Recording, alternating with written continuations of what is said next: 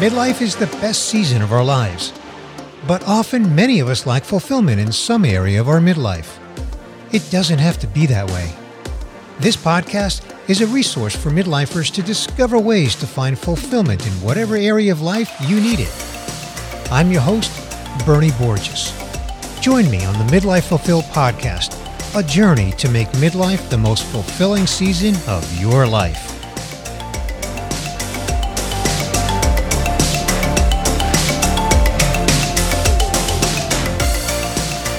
Hey there.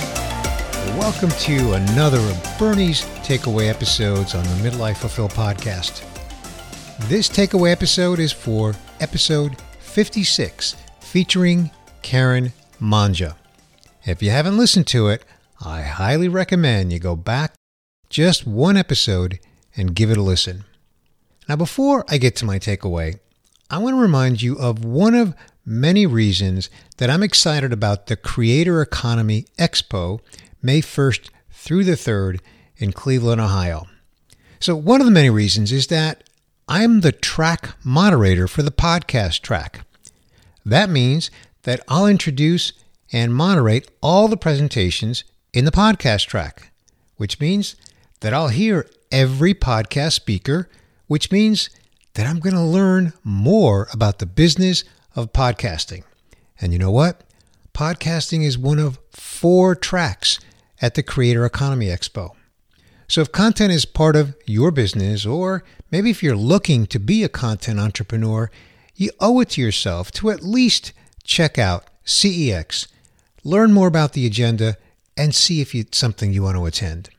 Visit my affiliate link in the show notes below and save $100 if you register using the code Midlife Fulfilled. Of course, Midlife Fulfilled is one word. All right, let me get to the takeaway for episode 56. I've decided that I really like doing these takeaways as a separate dedicated episode. It gives me a chance to really think it through deeply and really share my takeaway thoughts in a dedicated episode. I like it. I hope you do too as well.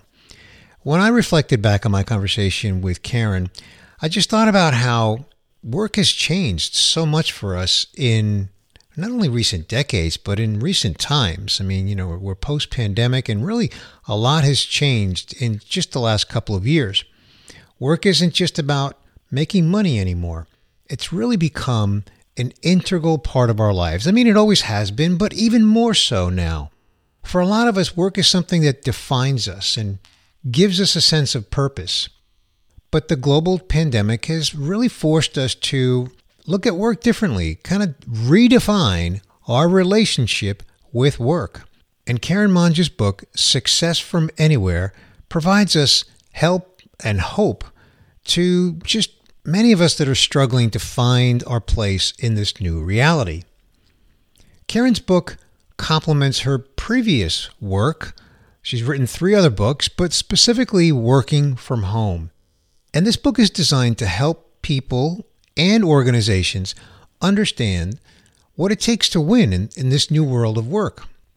A lot of people thought that we would get back to quote unquote normal after the pandemic. And it's really become very clear that the pandemic has permanently changed the way that we work. And Karen's book encourages us to create work as a place for everyone to live well and work well. She put a lot of emphasis on the living well part. In fact, she encouraged us to think of work as play, to see new possibilities in our work.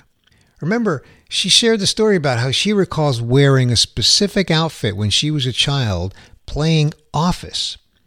And she speaks of playing as creation. And if we can approach our work that way, and we can activate our own curiosity through conversations so that we can find purpose and meaning in the work that we do. I like her point about the way we treat problems at work. Instead of admiring problems, Karen encourages us to address them and take some action on them one step at a time.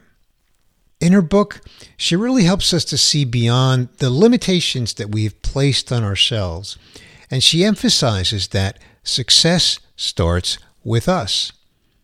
The pandemic really has reinforced that nothing is going to stay the same. And we need to re-examine our relationship with work. And this is a key takeaway for me in this conversation with Karen, and that is our relationship with work. She encourages us to ask, how can we all win at work? And consider really, what are the possibilities? As she was writing this book, Karen says that she examined her own relationship with work, and she discovered that she had been using work as a substitute. She called it a proxy for something that was missing in her life. Now, she said that it was an evolution and not an overnight revolution, but eventually she prioritized her health and she gained clarity over what really mattered to her. She also learned that routines, rituals, and boundaries are critical and that self-care is foundational to our peak performance. I'll repeat that. Self-care is foundational to our peak performance. She told us that the feedback that she's been getting on the book has been very positive and that readers are grateful to Karen for just putting something out there that we can have a conversation about work.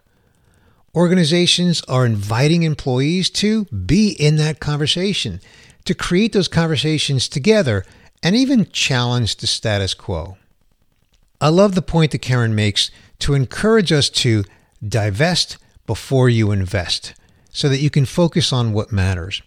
And what she means by divest is think about the things that you're going to pull off your plate. In other words, before you invest in something else, what are you going to stop doing so that you're not just adding something else to your plate? Karen Monge's book, Success from Anywhere, offers us, I think, a very valuable perspective on how to redefine our relationship with work in this new reality that's created by the pandemic and really post-pandemic now.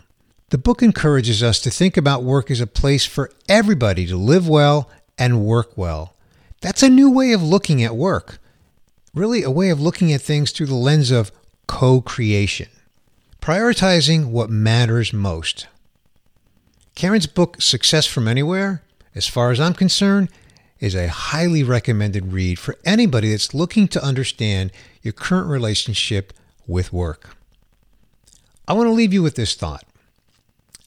Let's call this my challenge. You know how I like to offer you a challenge at the end of every episode. Answer this question.